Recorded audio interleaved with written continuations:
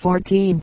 They within the car as they heard the grinding sound on the rails beneath them, and felt the motion of their prison upon wheels. Yet perilous possibilities were in their rear. Their delay at Kingston had been threateningly long. They must guard against pursuit. Stopping the train, and seizing their tools, they sprang out to tear up a rail. Suddenly, as they worked at this, a sound met their ears that almost caused them to drop their tools in dismay. It was the far-off bugle blast of a locomotive whistle sounding from the direction from which they had come. The Confederates, then, were on their track. They had failed to distance pursuit. The delay at Kingston had given their enemies the needed time. Nervous with alarm, they worked like giants. The rail yielded slightly. It bent. A few minutes more and it would be torn from its fastenings. A few minutes. Not a minute could be spared for this vital work. For just then the whistle shrieked again. Now close at hand. The rattle of wheels could be heard in the distance, and round a curve behind them came a locomotive speeding up the road with what seemed frantic haste, and filled with armed men, who shouted in triumph at sight of the dismayed fugitives. It was too late to finish their work. Nothing remained to the raiders but to spring to their engine and cars and fly for life. We have seen the beginnings of this pursuit. We must now go back to trace the doings of the forlorn hope of pursuers, Fuller and his companion. After their adventure with the broken rail, that brace of worthies pushed on in their hand car till the station of Etowah was reached. Here, by good fortune for them, an engine stood with steam up, ready for the road. Fuller viewed it with eyes of hope. The game, he felt, was in his hands, for he knew, what the raiders had not known, that the road in advance would be blocked that day with special trains, and on a one-tracked road special trains are an impassable obstacle. There were soldiers at Etowah. Fuller's story of the daring trick of the Yankees gave him plenty of volunteers. He filled the locomotive and its cab with eager allies, and drove on at the greatest speed of which his engine was capable, hoping to overtake the fugitives at Kingston. He reached that place. They were not there. Hurried questions taught him that they were barely gone. With very few minutes the start, away he went again, sending his alarm whistle far down the road in his front. The race was now one for life or death. Andrews and his men well knew what would be their fate if they were caught. They dared not stop and fight. Their only arms were revolvers, and they were outnumbered by their armed foes. Their only hope lay in flight. Away they went. On came their shouting pursuers. Over the track thundered both locomotives at frightful speed. The partly raised rail proved no obstacle to the pursuers. They were over it with a jolt and a jump, and away on the smooth track ahead. If the fugitives could have halted long enough to tear up a rail or burn a bridge all might have been well, but that would take more minutes than they had to spare. A shrewd idea came into Andrews's fertile mind. The 3 box cars behind him were a useless load. One of them might be fully spared. The rear car of the train was uncoupled and left behind, with the hope that the pursuers might unwittingly dash into it and be wrecked. On they went, leaving a car standing on the track. Fortunately for the Confederates, they saw the obstruction in time to prepare for it. Their engine was slowed up, and the car caught and pushed before it. Andrews tried the device a second time. Another car being dropped, it was picked up by Fuller in the same manner as before. On reaching a siding at Resaca Station, the Confederate engineer switched off these supernumerary cars, and pushed ahead again relieved of his load. Not far beyond was a bridge which the raiders had intended to destroy. It could not be done. The pursuit was too sharp. They dashed on over its creaking planks, having time for nothing but headlong flight. The race was a remarkably even one, the engines proving to be closely matched in speed. Fuller, despite all his efforts, failed to overtake the fugitives, but he was resolved to push them so sharply that they would have no time to damage track or bridges, or take on wood or water. In the latter necessity Andrews got the better of him. His men knocked out the end of the 1 box car they had left, and dropped the ties with which it was loaded one by one upon the track, delaying the pursuers sufficiently to enable them to take on some fresh fuel. Onward again went the chase, mile after mile, over a rough track, at a frightful speed, the people along the route looking on with wondering eyes. It seemed marvelous that the engines could cling to those unevenly laid rails. The escape of the pursuers was, indeed, almost miraculous, for Andrews found time to stop just beyond a curve and lay a loose rail on the track, and Fuller's engine ran upon this at full speed. There came a terrific jolt. The engine seemed to leap into the air, but by a marvelous chance it lighted again on the rails and ran on unharmed. Had it missed the track, not a man on it would have lived to tell the tale. The position of the fugitives was now desperate. Some of them wished to leave the engine, reverse its valves, and send it back at full speed to meet the foe. Others suggested that they should face the enemy and fight for their lives. Andrews was not ready to accept either of these plans. He decided to go on and do the work for which they had set out. If possible, he knew the road. There was a covered bridge a few miles ahead. If they could burn this, all would be well. He determined to try. There was one box car left. That might serve his purpose. He had his men pile wood on its floor, and light this with coals from the engine. In a minute it was burning. The draught made by the rushing train soon blew the fire into a roaring flame. By the time the bridge was reached, the whole car was in a fierce blaze. Andrews slowed up and uncoupled this blazing car on the bridge. He stopped the engine just beyond, and he and his companions watched it hopefully. The flames curled fiercely upward. Dense smoke poured out at each end of the covered bridge. Success seemed to be at length in their hands, but the flames failed to do their work. The roof of the bridge had been soaked by recent rains and resisted the blazing heat. The roaring flames were uselessly licking the wet timbers when the pursuing engine came dashing up. Fuller did not hesitate for a minute. He had the heart of a soldier in the frame of a conductor. Into the blinding smoke his engine was daringly driven, and in a minute it had caught the blazing car and was pushing it forward. A minute more and it rolled into the open air, and the bridge was saved. Its timbers had stubbornly refused to burn. Thus ended the hopes of the fugitives. They had exhausted their means of checking pursuit. Their wood had been all consumed in this fruitless effort. Their steam was rapidly going down. They had played their last card and lost the game. The men sprang from the slowed-up engine. The engineer reversed its valves and followed them.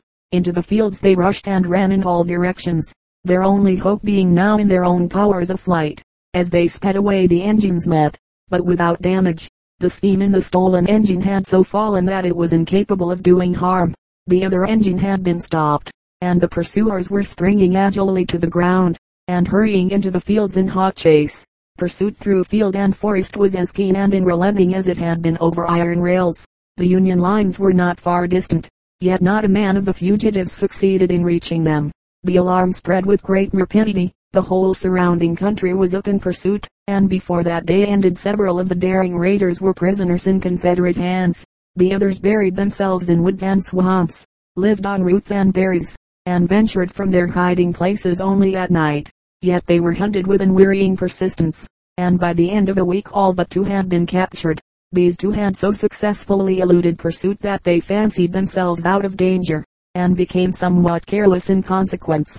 As a result, in a few days more they, too, fell into the hands of their foes. A court-martial was convened. The attempt had been so daring, and so nearly successful, the injury intended so great, and the whole affair so threatening, that the Confederate military authorities could not think of leniency. Andrews and 7 of his companions were condemned to death and hung.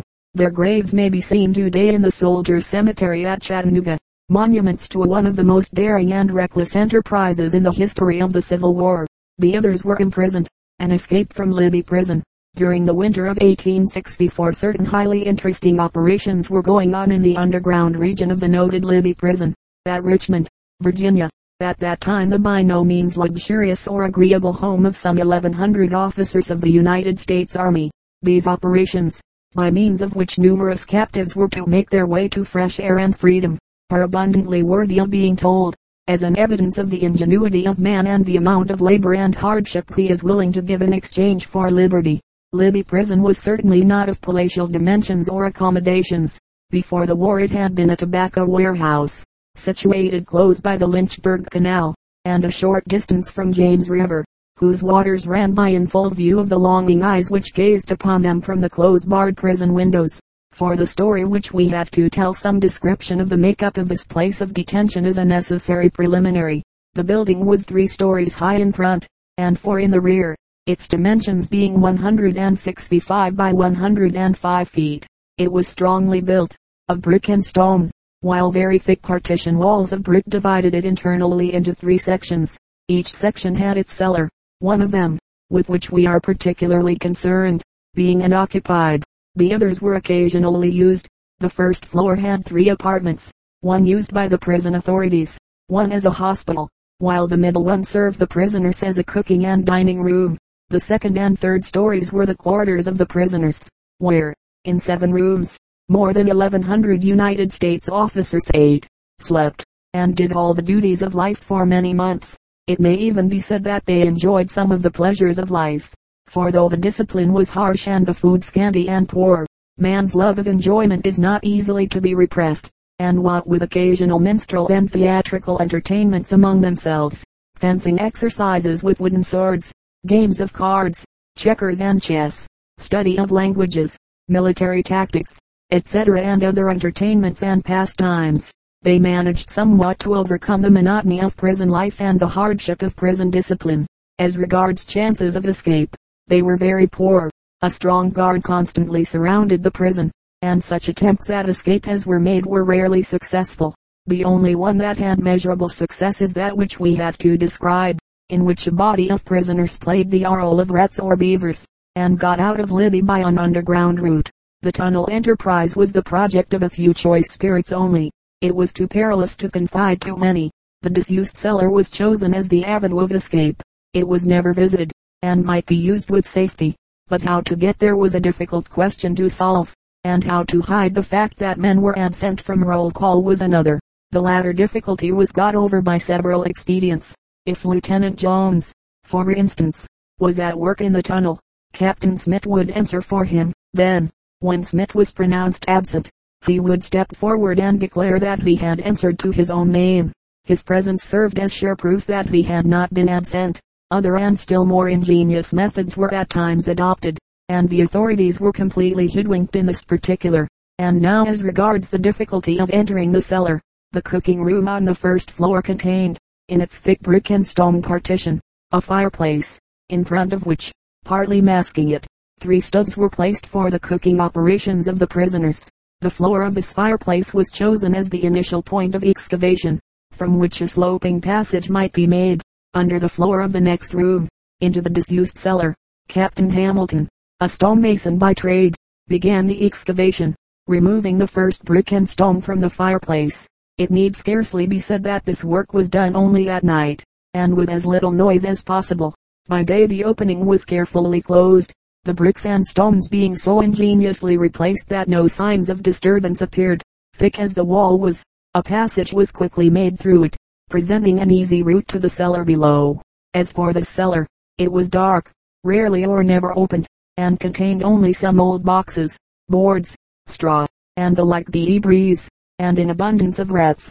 The cellar reached, and the route to it carefully concealed by day alike from the prison authorities and the prisoners not in the secret. The question of the tunnel followed. There were 2 possible routes. One of these led southward, towards the canal, the other eastward, under a narrow street, on the opposite side of which was a yard and stable, with a high board fence on the street side. The opposite side of the yard faced a warehouse. A tunnel was commenced towards the canal, but it quickly struck a sewer whose odor was more than the workers could endure. It was abandoned, and a tunnel begun eastward, the most difficult part of it being to make an opening in the thick foundation wall.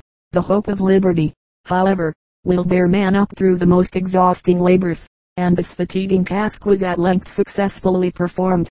The remainder of the excavation was through earth, and was easier, though much the reverse of easy.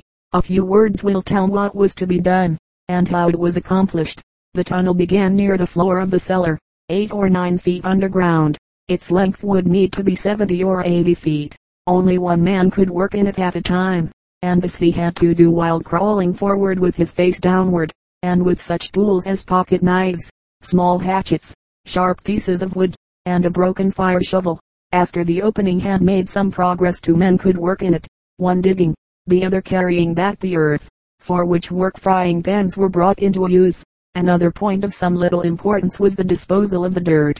This was carelessly scattered over the cellar floor, with straw thrown over it, and some of it placed in boxes and barrels. The whole amount was not great, and not likely to be noticed if the officials should happen to enter the cellar, which had not been cleaned for years. The work here described was begun in the latter part of January, 1864. So diligently was it prosecuted that the tunnel was pronounced finished on the night of February 8th.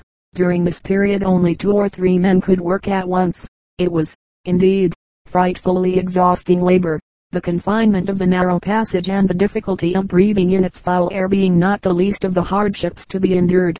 Work was prosecuted during part of the period night and day, the absence of a man from roll call being concealed in various ways. As already mentioned, the secret had been kept well, but not too well. Some workers had divulged it to their friends. Others of the prisoners had discovered that something was going on, and had been let into the affair on a pledge of secrecy. By the time the tunnel was completed its existence was known to something more than 100 out of the 1100 prisoners. These were all placed on their word of honor to give no hint of the enterprise. The night of February 8th was signalized by the opening of the outward end of the tunnel. A passage was dug upwards, and an opening made sufficiently large to permit the worker to take a look outward into the midnight air. What he saw gave him a frightful shock. The distance had been miscalculated. The opening was on the wrong side of the fence. There in full sight was one of the sentinels, pacing his beat with loaded musket. Here was a situation that needed nerve and alertness. The protruded head was quickly withdrawn, and the earth which had been removed rapidly replaced, it being packed as tightly as possible from below to prevent its falling in. Word of the perilous error was sent back, and as the whisper passed from ear to ear every heart throbbed with a nervous shock. They had barely escaped losing the benefit of their weeks of exhausting labor. The opening had been at the outward edge of the fence. The tunnel was now run 2 feet farther, and an opening again made. It was now on the inside of the fence, and in a safe place, for the stable adjoining the yard was disused. The evening of the 9th was that fixed upon for flight. At a little after 9 o'clock the exodus began. Those in the secret made their way to the cooking room. The fireplace passage was opened, and such was the haste to avail themselves of it that the men almost struggled for precedence. Rules had been made, but no order could be kept. Silence reigned, however. No voice was raised above a whisper. Every footstep was made as light as possible. It had been decided that 50 men should leave that night, and 50 the next. The prison clerk being deceived at roll call by an artifice which had been practiced more than once before, that of men leaving one end of the line and regaining the other unseen, to answer to the names of others. But the risk of discovery was too great. Every man wanted to be among the first. It proved impossible to restrain the anxious prisoners. Down into the cellar passed a long line of descending men, dropping to its floor in rapid succession. Around the mouth of the tunnel a dense crowd gathered, but here only one man was allowed to pass at a time, on account of the bad air. The noise made in passing through told those behind how long the tunnel was occupied. The instant the noise ceased another plunged in. The passage was no easy one. The tunnel was little more than wide enough to contain a man's body, and progress had to be made by kicking and scrambling forward. 2 or 3 minutes, however, sufficed for the journey. The one who had last emerged helping his companion to the upper air. Here was a carriageway fronting southward, and leading into Canal Street, which ran along the Lynchburg Canal. 4 guards paced along the south side of the prison within plain view. The risk was great. On emerging from the carriageway the fugitives would be in full sight of these guards, but the risk must be taken. Watching the street for a moment in which it was comparatively clear, one by one they passed out and walked deliberately along the canal, in the direction away from the prison, like ordinary passers. This dangerous space was crossed with remarkable good fortune. If the guards noticed them at all, they must have taken them for ordinary citizens. The unusual number of passers, on that retired street, nearly the whole night long, does not seem to have attracted the attention of any of the guards. 109 escaped in all, yet not a man of them was challenged. Canal Street once left, the first breath of relief was drawn. Those who early escaped soon found themselves in well-lighted streets, many of the shops still open, and numerous citizens and soldiers promenading. No one took notice of the fugitives, who strolled along the streets in small groups, laughing and talking on indifferent subjects, and, with no sign of haste, directing their steps towards the outskirts of the city.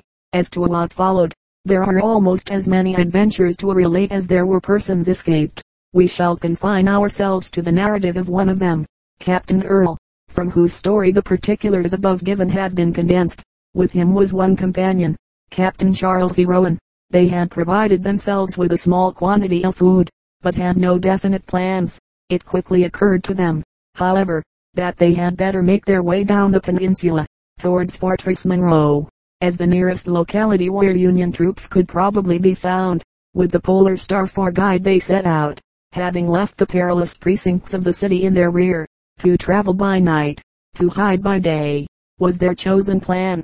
The end of their first night's journey found them in the vicinity of a swamp, some 5 miles from Richmond. Here, hid behind a screen of brushwood and evergreen bushes, they spent the long and anxious day, within hearing of the noises of the camps around the city, but without discovery.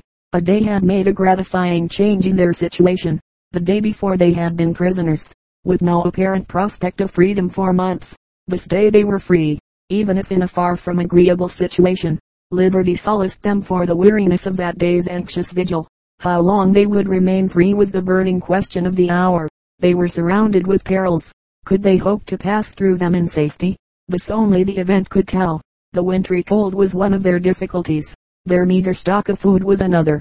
They divided this up into very small rations, with the hope that they could make it last for 6 days. The second night they moved in an easterly direction, and near morning ventured to approach a small cabin, which proved to be, as they had hoped, occupied by a Negro. He gave them directions as to their course, and all the food he had, a small piece of pone bread. That day they suffered much, in their hiding place, from the cold. That night, avoiding roads, they made their way through swamp and thicket, finding themselves in the morning chilled with wet clothing and torn by briars. Near morning of the third night they reached what seemed to be a swamp. They concluded to rest on its borders till dawn, and then pass through it. Sleep came to them here. When they wakened it was full day, and an agreeable surprise greeted their eyes. What they supposed to be a swamp proved to be the Chickahominy River. The prospect of meeting this stream had given them much mental anxiety. Captain Rowan could not swim. Captain Earl had no desire to do so. In February, how it was to be crossed had troubled them greatly. As they opened their eyes now, the problem was solved. There lay a fallen tree, neatly bridging the narrow stream. In less than 5 minutes they were safely on the other side of this dreaded obstacle, and with far better prospects than they had dreamed of a few hours before. By the end of the fourth night they found that their 6 days' stock of food was exhausted, and their strength almost gone. Their only hope of food now lay in confiscating a chicken from the vicinity of some farmhouse, and eating it raw. For this purpose they cautiously approached the outbuildings of a farmhouse. Here, while secretly scouting for the desired chicken, they were discovered by a Negro. They had no need to fear him. There is no case on record of a Negro betraying an escaped prisoner into the hands of the enemy. The sympathy of these dusky captives to slavery could be safely counted upon, and many a fugitive vowed to them his safety from recapture. "Glad to see you, gemmen," he cried, courteously. "You's Yankee off'course, 'scaped from prison. It's all right with me, gemmen. Come dese way, you's got to be looked arter." The kindly sympathy of this dusky friend was so evident that they followed him without a thought of treachery. He led them to his cabin, where a blazing fire in an old-fashioned fireplace quickly restored that sense of the comfort of warmth which they had for days lost. Several colored people were present, who surrounded and questioned them with the warmest sympathy. A guard was posted to prevent surprise, and the old mammy of the family hastened to prepare what seemed to them the most delicious meal they had ever tasted. The cornbread pones vanished down their throats as fast as she could take them from the hot ashes in which they were baked. The cabbage, fried in a skillet, tasted like ambrosia. The meat no game could surpass in flavor, and an additional zest was added to it by their fancy that it had been furnished by the slaveholder's pantry. They had partaken of many sumptuous meals, but nothing to equal that set before them on the hospitable table of their dusky hosts. They were new men, with new courage. When they at length set out again, fully informed as to their route, on they went through the cold, following the difficult paths which they chose in preference to traveled roads, while the dogs, for the peninsula seemed to them to be principally peopled by dogs, by their unceasing chorus of barks, right, left, and in front, kept them in a state of nervous exasperation. Many times did they turn from their course through fear of detection from these vociferous guardians of the night. On the 5th day they were visited, in their place of concealment, by a snowstorm. Their suffering from cold now became so intolerable that they could not remain at rest, and they resumed their route about 4 o'clock. 2 hours they went, and then, to their complete discouragement, found themselves back again at their starting point, and cold, wet, tired, and hungry into the bargain. As they stood there, expressing in very plain language their opinion of Dame Fortune, a covered cart approached. taking it for granted that the driver was a Negro. They highlighted him, but to their dismay found that they had halted a white man. There was but one thing to do. They told him that they were Confederate scouts, and asked him for information about the Yankee outposts. A short conference ensued, which ended in their discovering that they were talking to a man of strong Union sympathies, and as likely to befriend them as the Negroes. This was a hopeful discovery. They now freely told him who they really were, and in return received valuable information as to roads, being told in addition where they could find a Negro family who would give them food. "If you can keep out of the way of rebel scouts for 24 hours more," he continued, "you will very likely come across some of your own troops. But you are on very dangerous ground. Here is the scouting place of both armies, and guerrillas and bushwhackers are everywhere." Thanking him, and with hearts filled with new hope, the wanderers started forward. At midnight they reached the Negro cabin to which they had been directed, where, to their great relief, they obtained a substantial meal of cornbread, pork, and rye coffee, and, what was quite as acceptable, a warming from a bright fire. The friendly black warned them, as their late informant had done, of the danger of the ground they had yet to traverse. These warnings caused them to proceed very cautiously, after leaving the hospitable cabin of their sable entertainer. But they had not gone far before they met an unexpected and vexatious obstacle, a river or creek, the Diascon, as the Negroes named it. They crossed it at length, but not without great trouble and serious loss of time. It was now the 6th night since their escape. Hitherto Captain Rowan had been a model of strength, perseverance, and judgment. Now these qualities seemed suddenly to relieve him. The terrible strain, mental and physical, to which they had been exposed, and their sufferings from cold, fatigue, and hunger, produced their effect at last, and he became physically prostrate and mentally indifferent.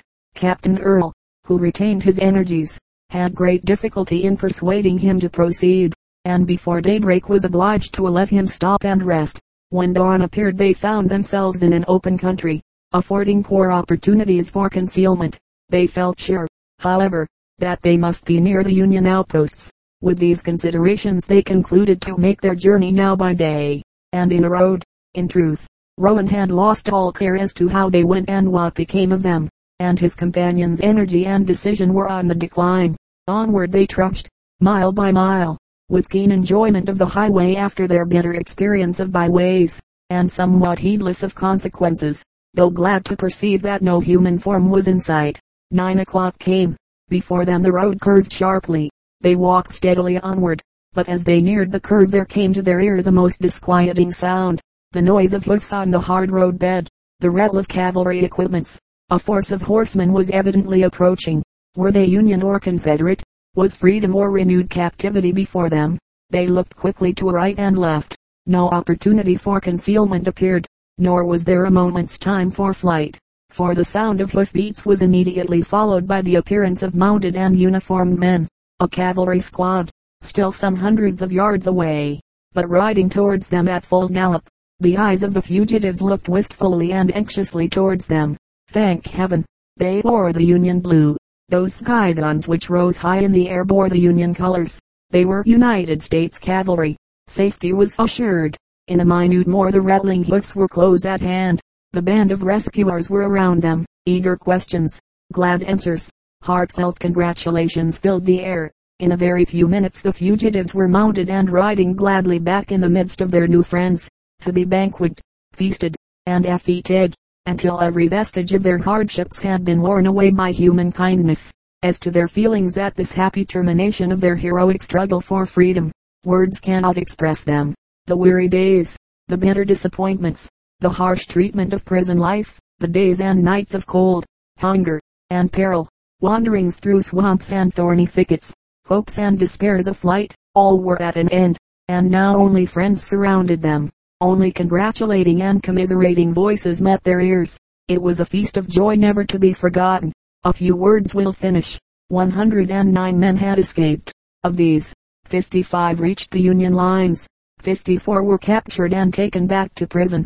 Some of the escaped officers, more swift in motion or fortunate in route than the others, reached the Union lines on their 3rd day from Richmond. Their report that others were on the road bore good fruit.